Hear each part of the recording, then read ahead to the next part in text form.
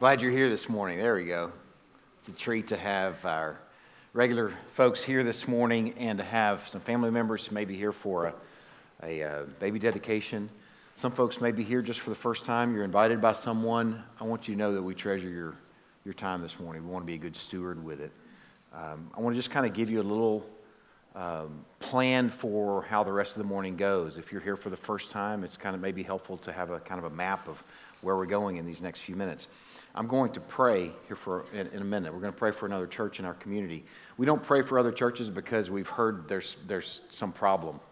We pray for other churches because we want great things to happen in and through the local churches in our community. So we're not in competition with other churches, and we don't want to be. So we want to pray that God will do something awesome in another church that we're going to pray for this morning. And then I'm going to talk for a while. I should prepare you too. I don't really give a lot of conjecture and opinion. It's not my job. It's not what I'm called to do here at Crosspoint. I'm called to expose what's in this book, this Bible. So if you didn't bring a Bible this morning, that's okay. It doesn't mean you somehow forgot something, because in fact we have something for you that's in the seat back in front of you or in the seat bottom in front of you, or if you're sitting on the front row, you can have somebody pass one to you. If you don't have one, we want you to have that Bible if you don't have one. Even if you do have one and you didn't bring it, you'll need that Bible in these next few minutes, because I'm talking from that book, so it'll be helpful to have it in front of you. And in fact, if you want to go ahead and have a page number handy, you can turn to page 961, because that's where we're going to be this morning. If you have your own Bible and don't have a pew Bible and it's an ESV, that page number will likely work for you as well, unless you have like a different format ESV. And then I'm going to talk for a while, and then we're going to have a meal. It's not a big meal. It's not something that's going to satisfy you for the day. We won't count it as your Easter meal, but it's a meal that we delight in every single week. It's called the Lord's Supper. And if you are trusting in Christ, or if over the course of the morning you trust in Christ, then you're invited to take that meal with us here in these next few minutes after I talk for a bit. It's called a sermon, by the way. If you're unfamiliar with all this, I don't want to assume anything this morning. So after I share a sermon, it won't be a lengthy one this morning. For those of you that are accustomed to some mega sermons, this will be a kind of a medium sermon. So we'll consider God's word. We'll have a meal together. We'll sing some more in a fitting response to what we've heard and what we're celebrating, and then we will have a baby dedication, and then we'll dismiss. So I want to give you a plan for the morning. Let me pray. God, what a treasure to gather with your people this morning. And even on top of that, to gather with friends and family who may have joined us this morning. I pray with everything in me that it'll be an impactful, meaningful time for every single person in this room. Lord, guard us, please, from just doing church this morning. God, I pray that you will speak to us through our time together, that you will open our eyes to some things that are eternally true, some things that we can really hold on to. Lord, also this morning, we want to pray for another church in our community. We delight in the opportunity every week to lift up another local church. We want to pray for FBC Greenville and for Roy Youngblood. Lord, praying for Roy being a pastor, a pastor that's new to FBC Greenville. Lord, I pray for his family and his worship. I pray that first of all that his family has connected to Greenville, that they've found friends already and places to go and things to do. Lord, I pray that they've connected to church members and church family in a way that will nourish them and bless them. Lord, I pray that you are fueling them with worship right now as they go about the work of, as Roy goes about the work of pastoring FBC Greenville after a very tough season of just such a terrible thing happening to their previous pastor. Lord, we pray for this church body, for FBC Greenville. We pray for health. We pray for growth. We pray for your glory and kingdom advancement through this church, Lord. We pray that they won't have room to seat everyone as you're drawing them into this life with you. God, I pray that whatever way that we can come alongside FBC Greenville and Roy, Lord, I pray that if it's just our lifting them up this morning, then that's fine. But if there's anything beyond that, Lord, I pray that you would give us a view to that and that we would walk in that faithfully. Lord, we turn this time over to you. We look forward to what's in store. I thank you in advance for how you blessed me with this just simple presentation, simple understanding of the good news. I pray you'll do something wonderful with it. In Christ's name we pray. Amen. I was a junior in high school when the barracks in Beirut were bombed.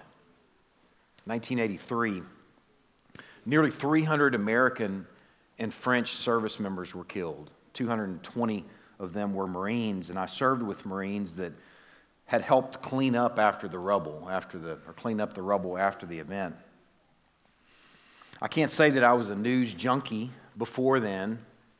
I can't say that I was a news junkie after then. Even since then, I can't say that I am, but I don't remember many other bombings before 9/11. That Beirut bombing was the only one that really came to mind in just short notice. The USS Cole was another one that came to mind shortly before 9/11, but it seems like since 9/11, the mass events, like what happened in Brussels this last week, just seem routine. I think we are living in terrifying times. The presidential race is a whole nother matter. One candidate is under investigation, and another two are in an insult contest that now includes their wives. I can't help but imagine that past presidents, maybe the buried ones, maybe we'll go there, wouldn't be speechless over what we're dealing with right now in this presidential race. I think that I vote for Pine Straw officially. You have to look that up if you have no idea what I'm talking about. I vote for Pine Straw. The racial tensions are at a level that I don't remember.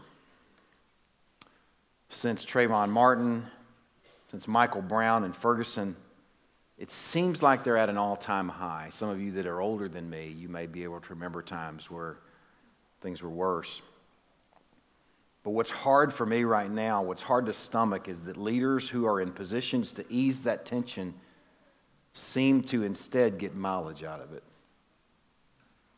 People that could bring our country together and help us heal from those sorts of things just seem to get mileage out of stirring it up. The national debt is at $19 trillion. I don't know how many zeros that is, but it's a bunch.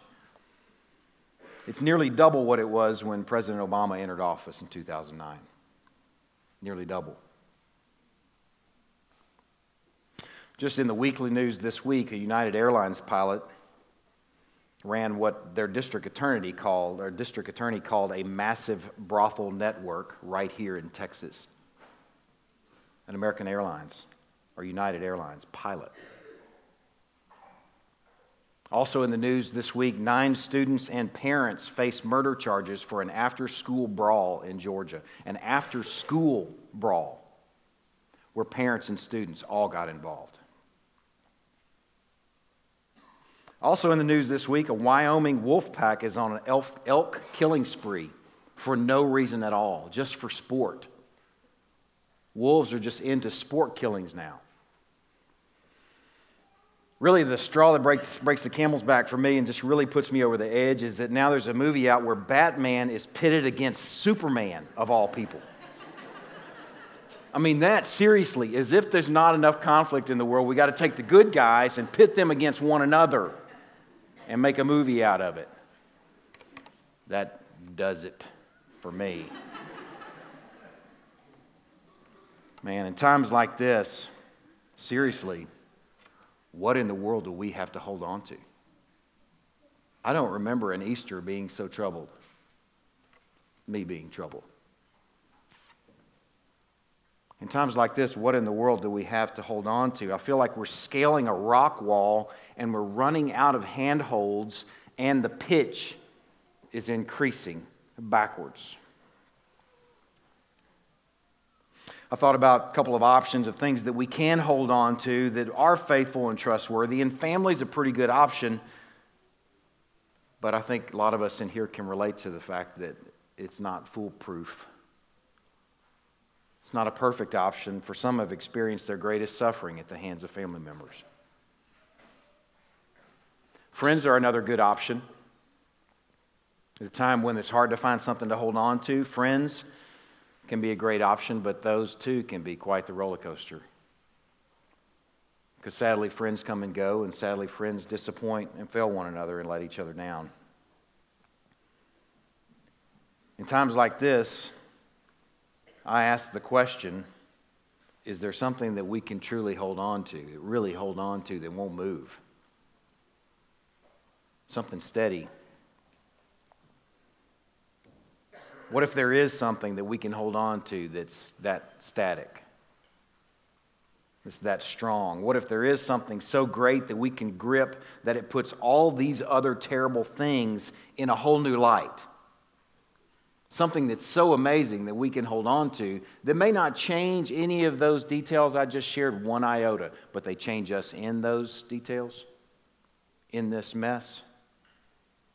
What if there's something so awesome that we could actually have joy in a mess like we're in right now? And peace in a mess like this? I think this morning we'll find that we can grab such a thing. We're going to go to Corinth and see if we can find such a thing. Corinth was destroyed by Rome in 146 BC. Completely leveled by Rome. The city was sacked, it was burned, the male population was all killed, and the women and children were sold into slavery. The city sat in rubble, in ruins, for the next almost 100 years. In 44 BC, Julius Caesar, shortly before he was murdered, set up a colony there in Corinth, a Roman colony. And he populated this Roman colony with what they called freedmen. It sounds kind of cool. But let me tell you what these freedmen were. These are the people that populated the area that's receiving this letter we're going to consider this morning. Here's what was written about those people. Those often sold, unstable, and disreputable slaves. They're not the cream of the crop that had been moved to Corinth. Those slaves that were hard to sell are the slaves that you had to sell over and over again because the sale wouldn't stick. The early settlers also, on top of that, to Corinth, made a living out of robbing and looting ancient Greek graves. That's the way they made a living. Now, within 100 years, things had changed totally in Corinth. By the time Paul arrived, about 100 years later, this city had been transformed from ruins to riches. Now, you remember their heritage. You remember the people, slaves that were hard to sell, had gone from being poor, robbing graves, to now many of them being super rich. Apparently, Corinth was in a place that was ideal for commercial opportunities. Those opportunities were ample, and those who took advantage of them became very rich very quickly. And those who didn't take advantage of it became very poor. And there was a significant division, distinct division in the community that you see as a theme in 1st and 2nd Corinthians. Between the rich and the poor, between those of status and those who weren't. The church was simply a reflection of Corinth.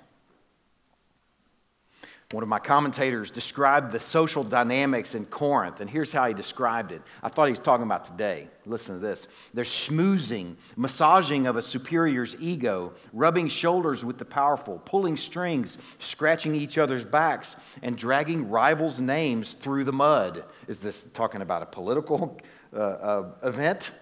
It's just talking about life in Corinth. All of this describes what was required to attain success in Corinth. Corinth, he says, seems to have been a city designed for those who were preoccupied with the marks of social status. This letter is written to a church. It was 2,000 years ago, but there's not a whole lot of difference between them and us. And it's into that context that Paul gave them some good news. Something to hold on to. So let's look together at what that was. Beginning in chapter 15, verse 1. Now I would remind you, brothers, of the gospel I preached to you, which you received, in which you stand, and by which you are being saved, if you hold fast to the word I preached to you, unless you believed in vain. These words are written to a divided church of rich and poor, those of status and those without, and they are neck deep in the problems of the world. You can look back in previous chapters and see the headings there. There are lawsuits, there's sexual sin, there's division, all through the book because it's all through the people.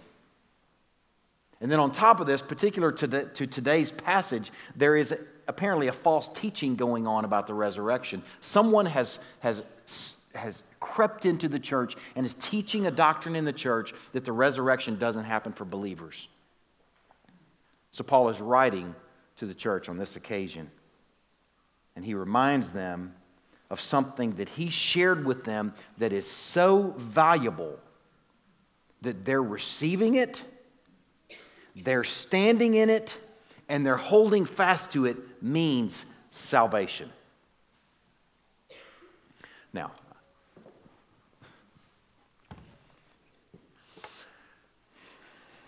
I'm gonna read that again.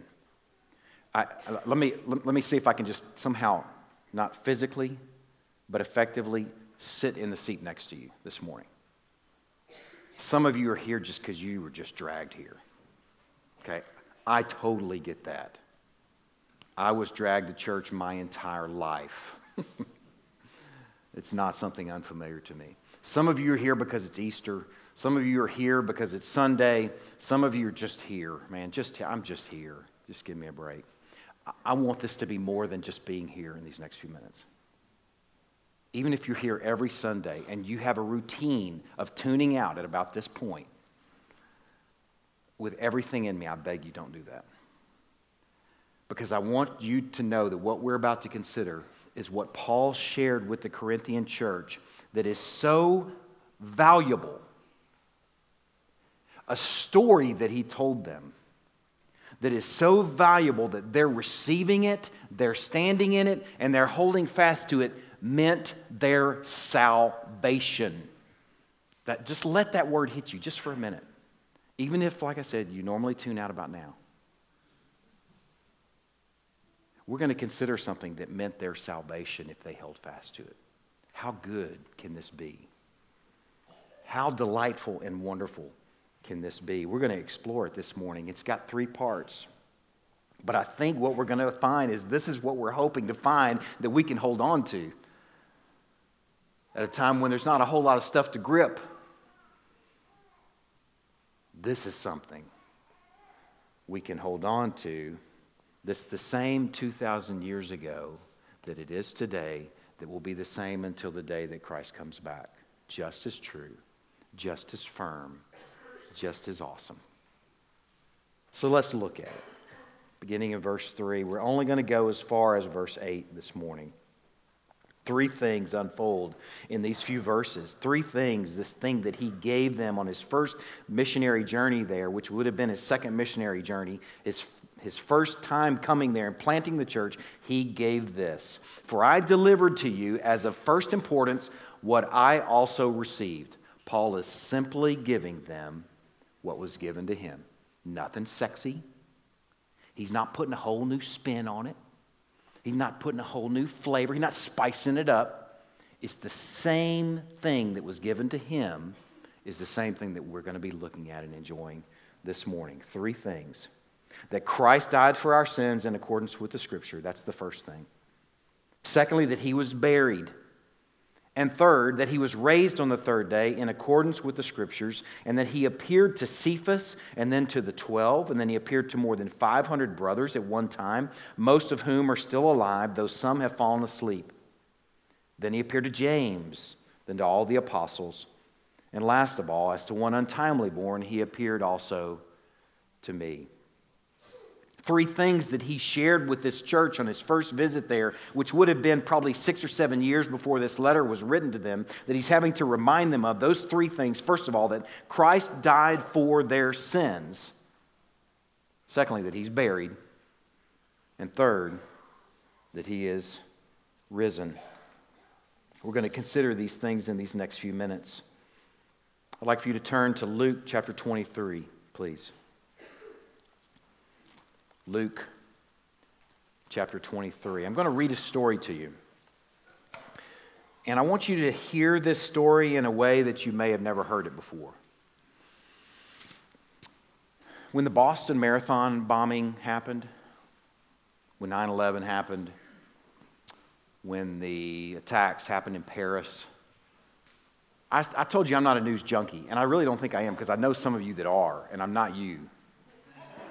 Although I do read the news. And these stories, these terrible tragedies, I have something. Terry Sadler's smiling over there because he's a junkie. He knows who I'm talking about. I read those stories that were connected to the 9/11 event. They were connected to the Boston Marathon bombing. I read them like I was in them. I was caught up in those stories because they're about real people that were experiencing real tragedy with real blood and real pain and real loss and real suffering. I read those stories like I bet you did. And your heart raced with them. You felt that sick feeling, that pit in your stomach when they experienced a loss of family members telling a story about a loved one that left a message on their cell phone as they're in the top of the trade center. Or tried to call them, or they heard the last words over a phone call before the whole thing went down. I'm going to read this story, and hopefully we can sort of climb into this story like we climb into the news at least. At least hear it and read it like the news. Maybe even better and more involved than that, but at least that much. Let's consider this passion account like it's the first-hand account from first-hand eyewitnesses. Now we're reading from Luke. Luke isn't a first-hand account, but he's heard it from those who were. And I suspect that as Luke wrote these words, as people read these words in the first century church, that their hearts raced like we do when we read the news about some tragic event. That they asked questions as they read it. Well, what was this guy thinking? Well, what's going on over there? What were these guys doing? Maybe we can do that in these next few minutes. Maybe read a story that you've read 100 times. Maybe the first time. But let's read it like it's a real story with real people and real blood and real suffering and real loss. We're going to parachute into this story. We're not going to read the entire account. We're going to start at verse 18. But they all cried out together, of Luke chapter 23, verse 18. They all cried out together, away with this man and release to us Barabbas. Now, if I were in first century church, I can't help but imagine that I'd be wondering, that I'd be shocked and amazed that only hours before, days before, according to this gospel and other gospels, that this same city, likely these same mouths were saying, "Blessed is he who comes in the name of the Lord. Hosanna!" Would you just be going, wait a minute, what just happened? They did what? They're shouting for a thief and a robber to replace the one that only days before they had shouted Hosanna for? That they laid down palm fronds as he rode into town, they cried out together, "Away with this man and release to us Barabbas, a scoundrel. Give us instead this scoundrel rather than this Jesus. Give us Barabbas, a man who'd been thrown into prison for an insurrection started in the city for murder." Can you feel a pit in your stomach as you're reading this? Barabbas? Pilate addressed them once more, desiring to release Jesus. Feel the tension there, but they kept shouting, "Crucify him! Crucify him!" A third time he said to them, "Why? What evil has he done? I found in him no guilt deserving death. I'll therefore punish and release him." But they were urgent, demanding with loud cries that he should be crucified. Crucified? You mean nailed to a piece of wood, stripped, to die publicly in front of a community, in front of a city? Yeah, that. Instead, give us this scoundrel and take this Jesus and nail him to a tree. Crucify him. And their voices prevailed, so Pilate decided that their demand should be granted. He released the man who had been thrown into prison for insurrection and murder, for whom they asked, but he delivered Jesus over to their will. Can you see the prisoner exchange? Can you see Barabbas walking by? He's got a tear tatted right here. He's got tats all over. I'm not anti-tat. No, anybody's like pro-tat. I'm saying this guy was, man, he looked like 100 miles of bad road. Got a scowl on his face, and he's coming out. He's probably wondering, how did this just unfold? What luck! And then seeing Jesus innocent like a sheep before shearers, walking the opposite direction, walking to his death. And they led him away, and they seized Simon of Cyrene, who was coming in from the country, and laid on him the cross to carry it behind Jesus. He was too beaten to carry it himself.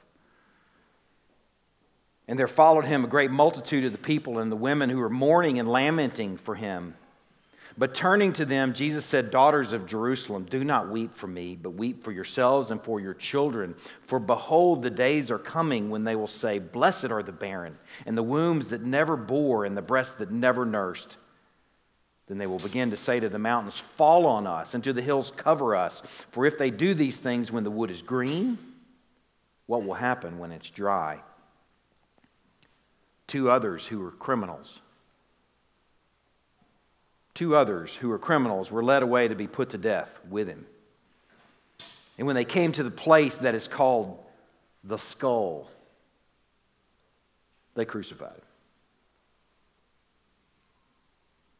If you'd followed Jesus for 3 years,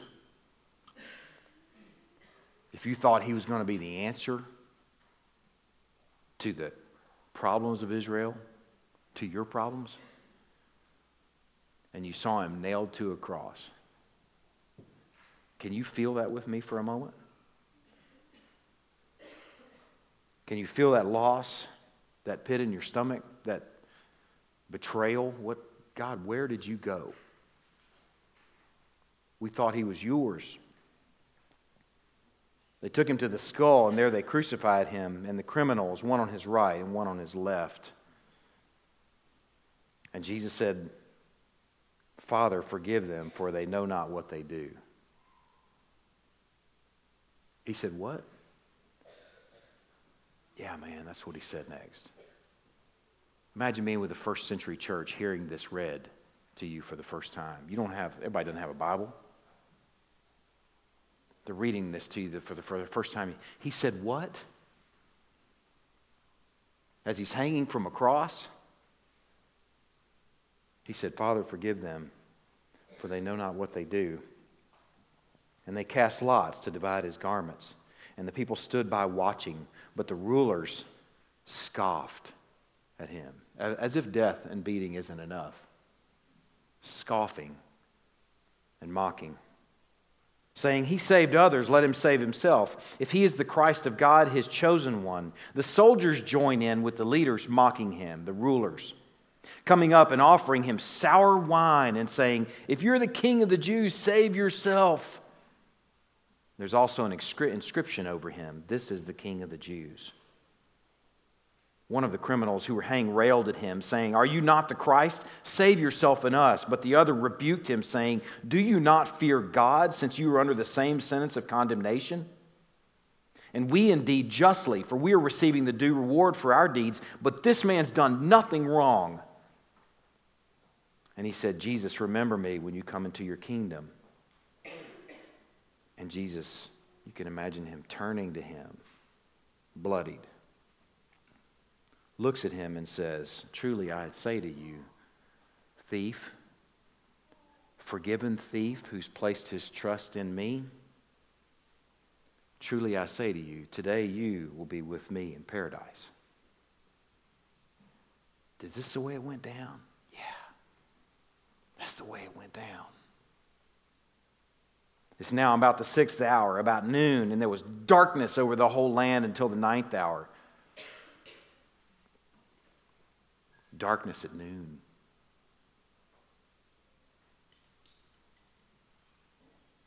While the sun's light failed, and the curtain of the temple was torn in two. Then Jesus, calling out with a loud voice, said, "Father, into your hands I commit my spirit." And having said this, he breathed his last. Now when the centurion saw what had taken place, he praised God, saying, "Certainly this man was innocent." And all the crowds that had assembled for this spectacle, that's what had become of Jesus, a spectacle, when they saw what had taken place, returned home beating their breasts. Beating your breast was an ancient ritual that expressed an act that expressed grief. It expressed sorrow. It expressed loss, woe, despair. It was an act that also expressed regret. I can't help but imagine that there was some of that crowd, maybe large portions of that crowd, that left that event, that spectacle, beating their breasts, thinking, "What have we done?" Maybe they felt like this centurion who said, "Surely, certainly, this man was innocent." And all his acquaintances, Lazarus there, freshly raised, got a new lease on life. Mary and Martha there, they're huddled up together, weeping. Sunday hadn't come yet, and they're weeping. Imagine Mary. John's got her gathered up. Jesus said, "Take care of my mom."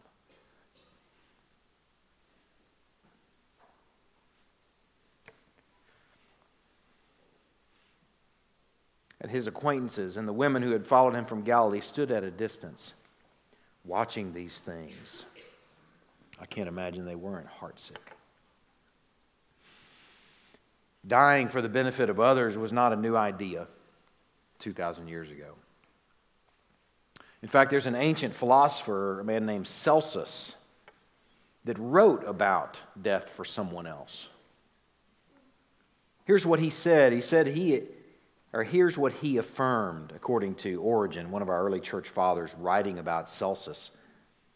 He said he affirmed that a life laid down for others could and did remove evils that have fallen upon cities and countries, but he denied any value to Christ's death because the manner of his dying was so inglorious,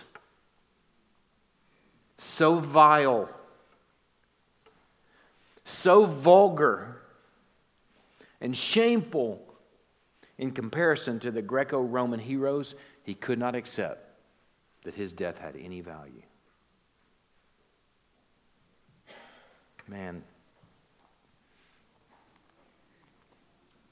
it's interesting that this is what Paul received and what he passes on to a church of something to hold on to, because at this point it doesn't look like it's worth holding on to. If Paul's words that he shared with them that first visit were only Christ died, what a sad, tragic misadventure. What a terrible story. But it doesn't say that Christ died only. It said Christ died for our sins. His death wasn't a sad misadventure, but it was destined for him to pay for the sins of those who trust in him. 1 John 4:10 says, "In this is love, that we have loved, not that we've loved God, but that He loved us and sent His Son to be the propitiation for our sins." Here's the good news for God's people to consider this morning. That Christ died not just some tragic death, but He died to accomplish something. And what He did in that moment on that cross is He bore the wrath that you and I are due. That word propitiation, that's what that means. It means wrath absorber. He absorbed every bit of what we were due for past, present, and future sins. The shocker to me is that we could consider this from Easter to Easter or Sunday to Sunday and just say, ho hum, when and what is for lunch? He did what? He was crucified publicly in a way that their contemporaries say that can't be any value.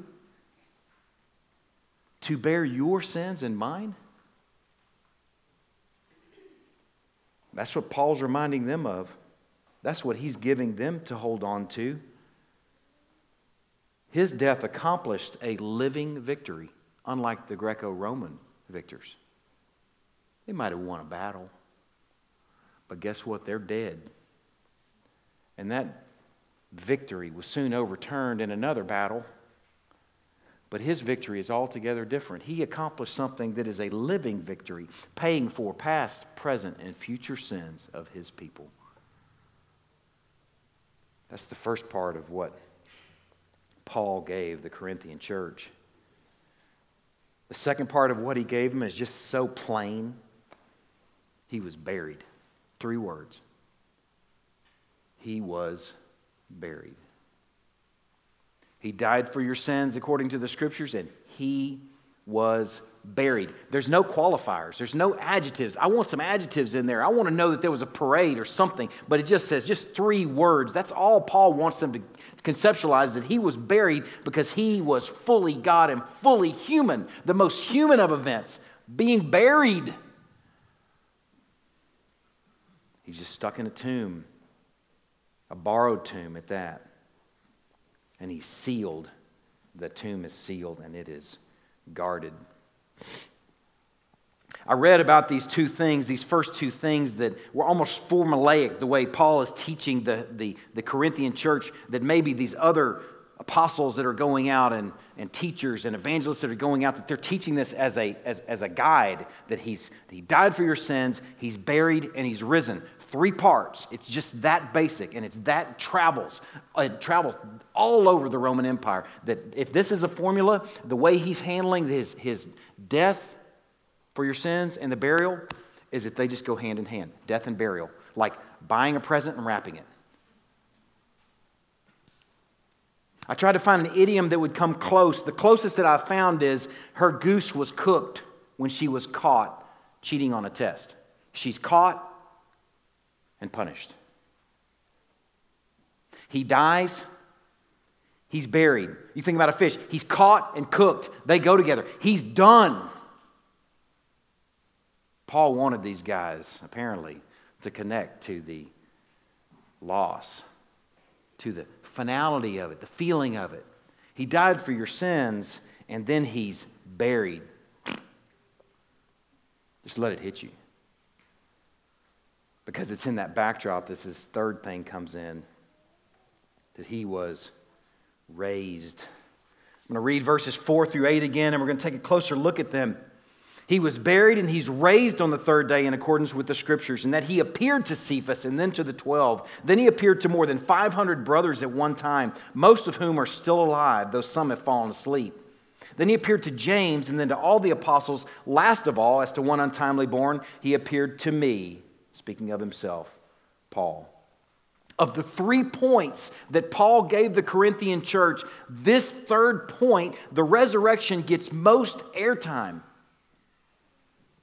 In this third point, he gives proofs, probably because it's the most hard to believe. It's not hard to believe somebody dies. It's not hard to believe somebody's buried. But admittedly, it's hard to believe that somebody could be raised from the dead. But then he gives proofs. There's this guy named Cephas, also Peter. That's the same guy, a.k.a. Peter. There's the 12 he gives as a proof. Then there's 500 brothers at one time. And then there's James.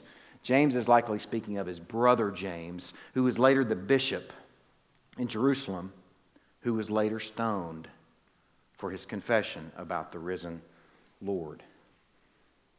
He also mentions the apostles again, and then lastly, Paul, and at the time when he appeared to him, his name was Saul.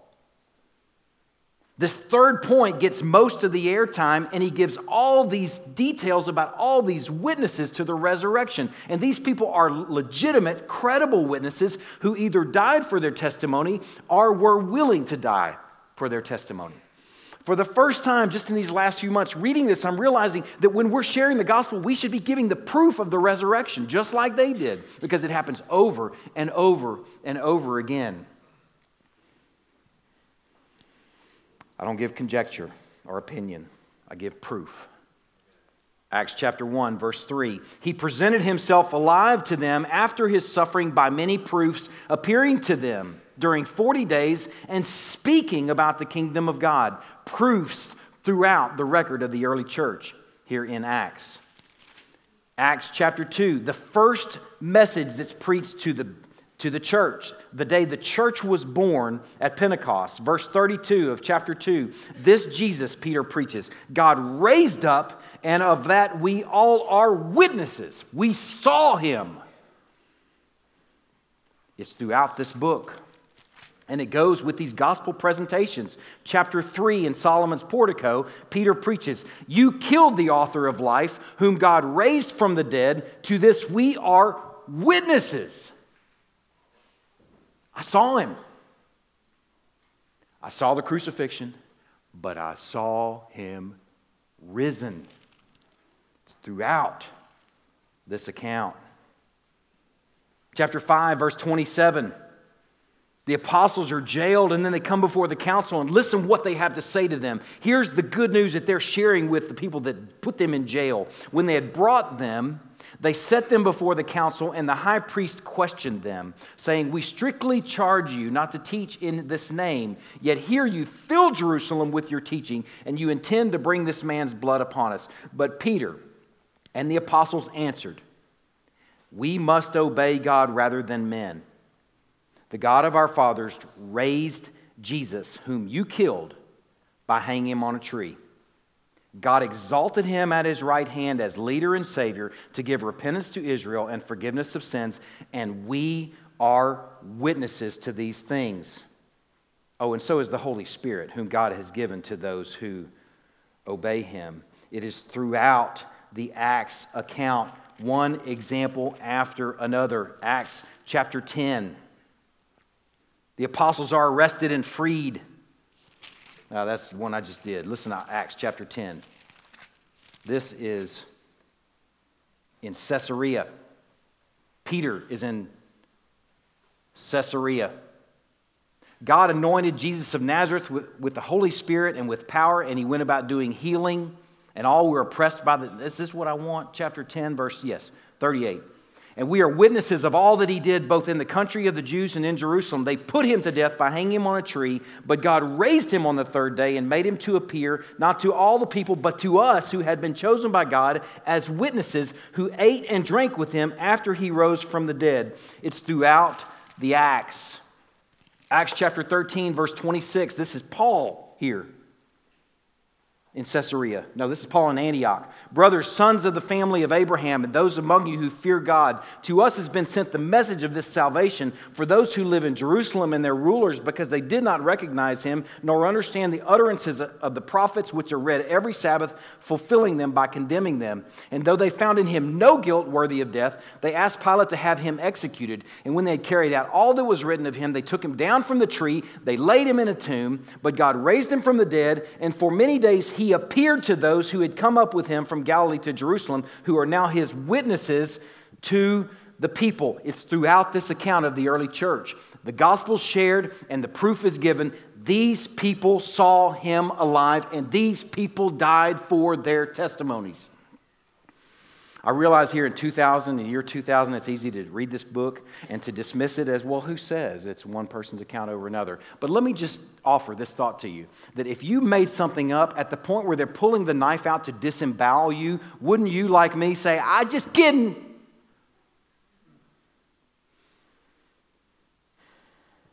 These people were martyred for this testimony.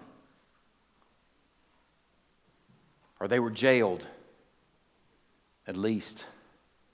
Or they were lion food. James, the brother of Jesus, was stoned for his testimony.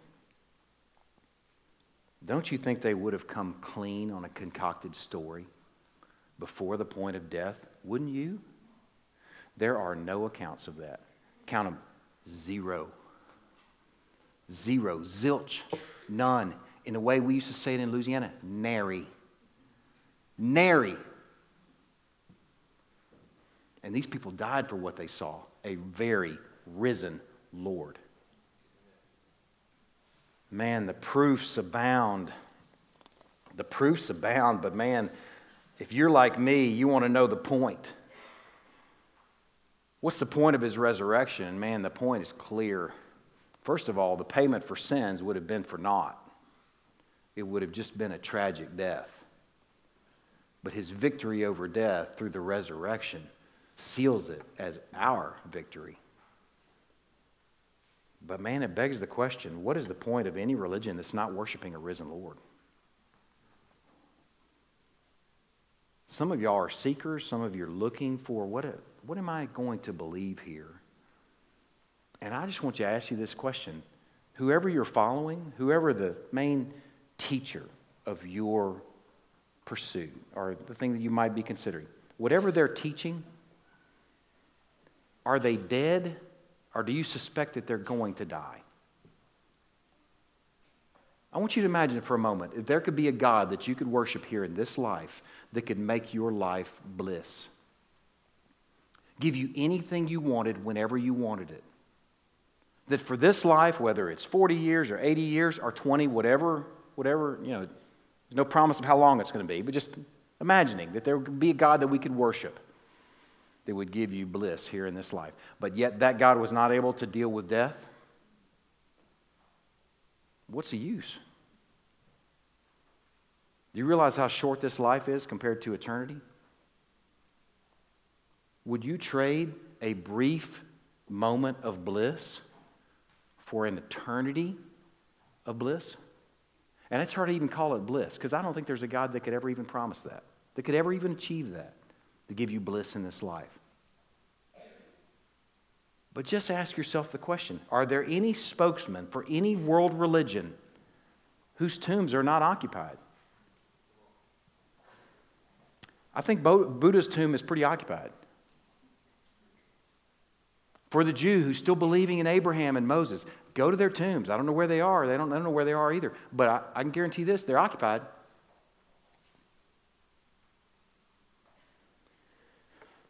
Muhammad, he's dead. It's bad news for those that believe in that, but he's dead, and his tomb is occupied. L. Ron Hubbard,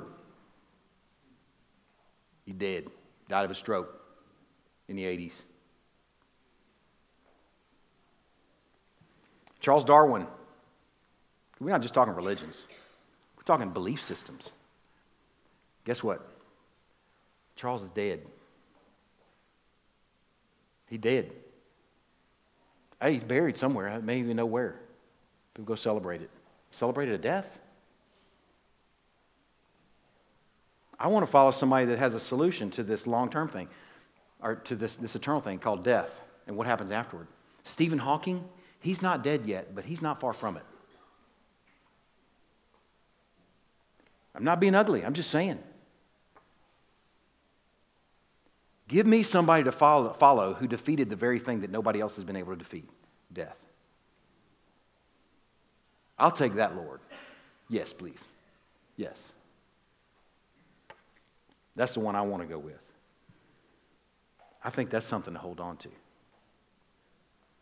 We don't know what's in store in this next decade. This may be my 12th or 13th Easter. I wonder what things will be like 12 or 13 Easters from now on the course that we're headed. They could be better. Who knows? It could be worse. But one thing's for sure, 13 years from now, if the Lord doesn't come back first, the same thing and the best thing to hold on to will still be Jesus died for our sins. He was buried, and he was raised, and his tomb is empty. So what do you do with this? There's really the only one thing that I think you can do. Well, there's two things, I guess. You can dismiss it as baloney. You can dismiss it as made up, something that man made up to make himself feel better about it. You're dismissing the most well-documented event in history, ancient history, the life, death, and resurrection of Christ. You're dismissing eyewitnesses that went to their deaths, still saying, no, I saw him alive. No, crucify me upside down. Yes, I saw him alive.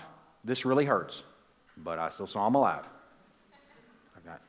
I'm not going to recant.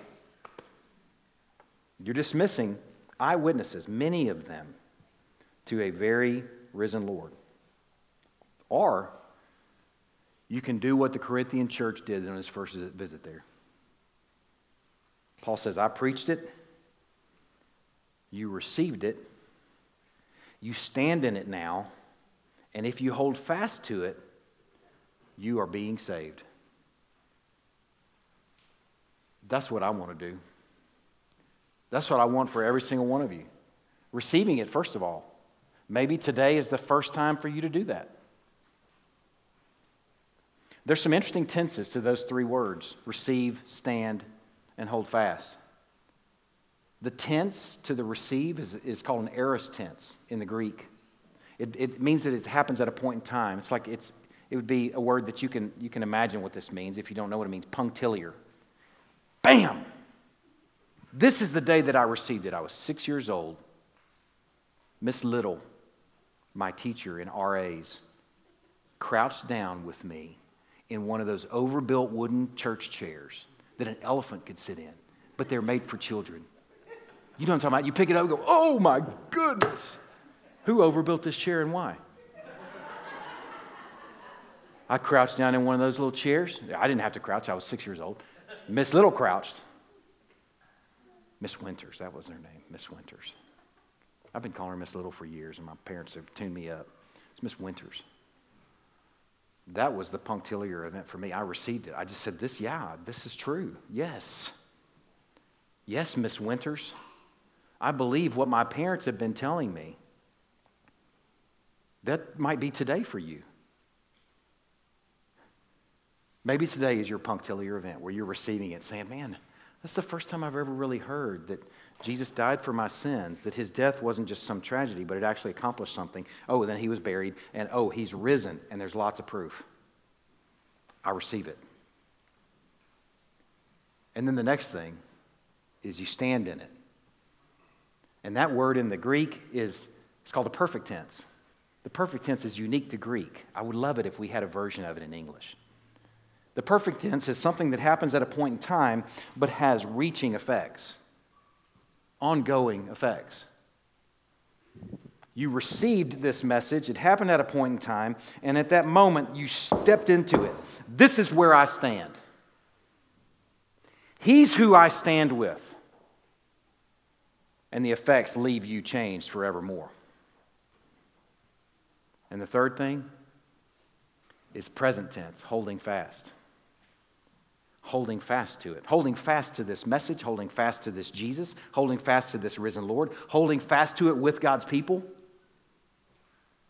And the outcome there is that you are being saved. I don't know why anyone wouldn't do that. I don't know why anybody wouldn't want this.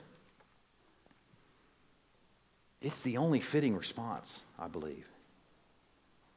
Receive it, stand in it, and hold fast to Him. Let's pray.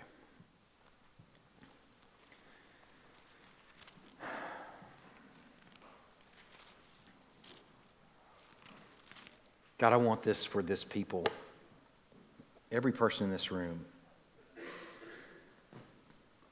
I want this for myself. God, I beg for this.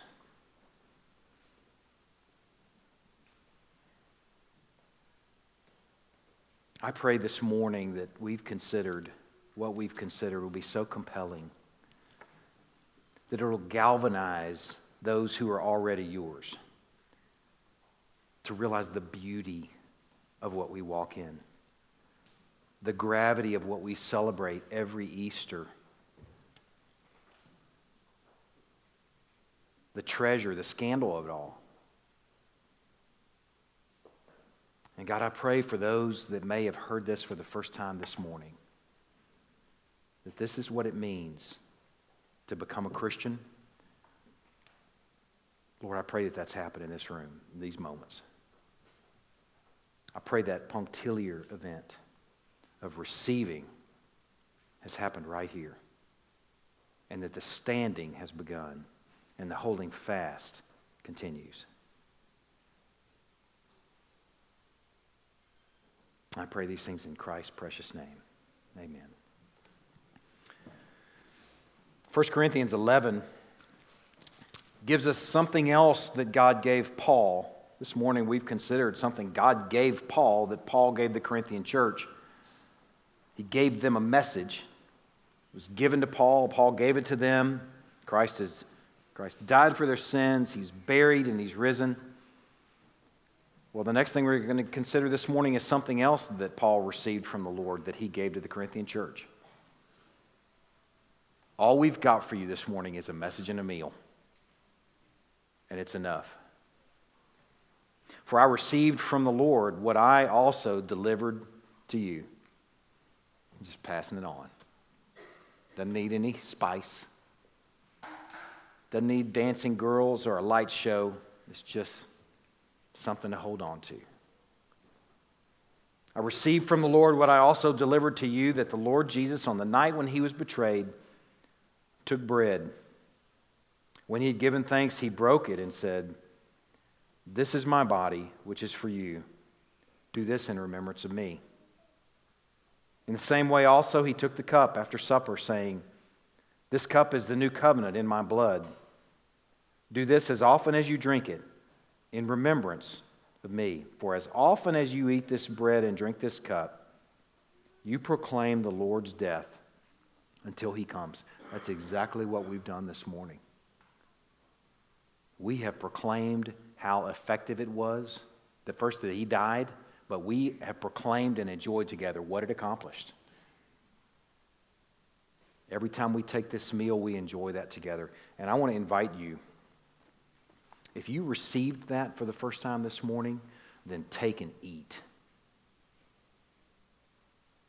The first of many meals with us, or with anybody, and pray that that'll continue if you're visiting with us this morning or traveling.